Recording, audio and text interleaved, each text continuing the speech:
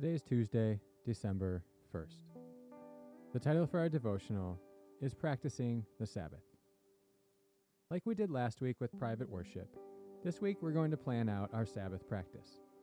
It may initially seem strange to be talking about a Sabbath rest in a series on redemptive work and worship, but practicing the Sabbath routine is one of the best ways to ensure we're not making an idol out of our work. We've talked a lot about the theology of Sabbath this year, so I'm not going to recap all of that.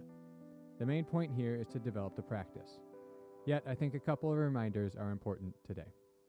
First, I don't believe that New Testament Christians are obligated to uphold the Sabbath as a legal requirement. That said, I still think it's a good practice to maintain. So we don't need to be legalistic about it, but instead think of it as a practice that is good for your soul. As Jesus said, the Sabbath was made for man, not man for the Sabbath. Second, Sabbath literally means stop. It is a day to stop from all of our work. It is also the Hebrew word for the number 7, so the connection here is obvious then, to resting on the seventh day. Third, remember the theology of the garden, how God rested. The humans were set up for the perfect, permanent seventh-day rest experience until sin entered into creation. Then their work became toilsome and difficult. The story of Scripture is the story of returning to that seventh-day rest in an even better creation. Fourth, and finally, remember what Jesus said in Matthew 11:28-30. He said, "Come to me, you who labor and are heavy laden, and I will give you rest." This is Sabbath language, that we are to find our rest when we abide in Jesus. So, all of this is to convince you that Sabbath is important.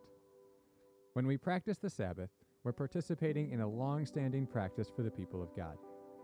We're looking back to the seventh-day rest of the garden and looking ahead to the seventh-day rest of the new creation, while at the same time participating in this rest with Jesus now. So our practice finds meaning in the past, present, and future. It is a day to actively resist the temptation of idolizing work and the stuff that work brings, that is money and possessions.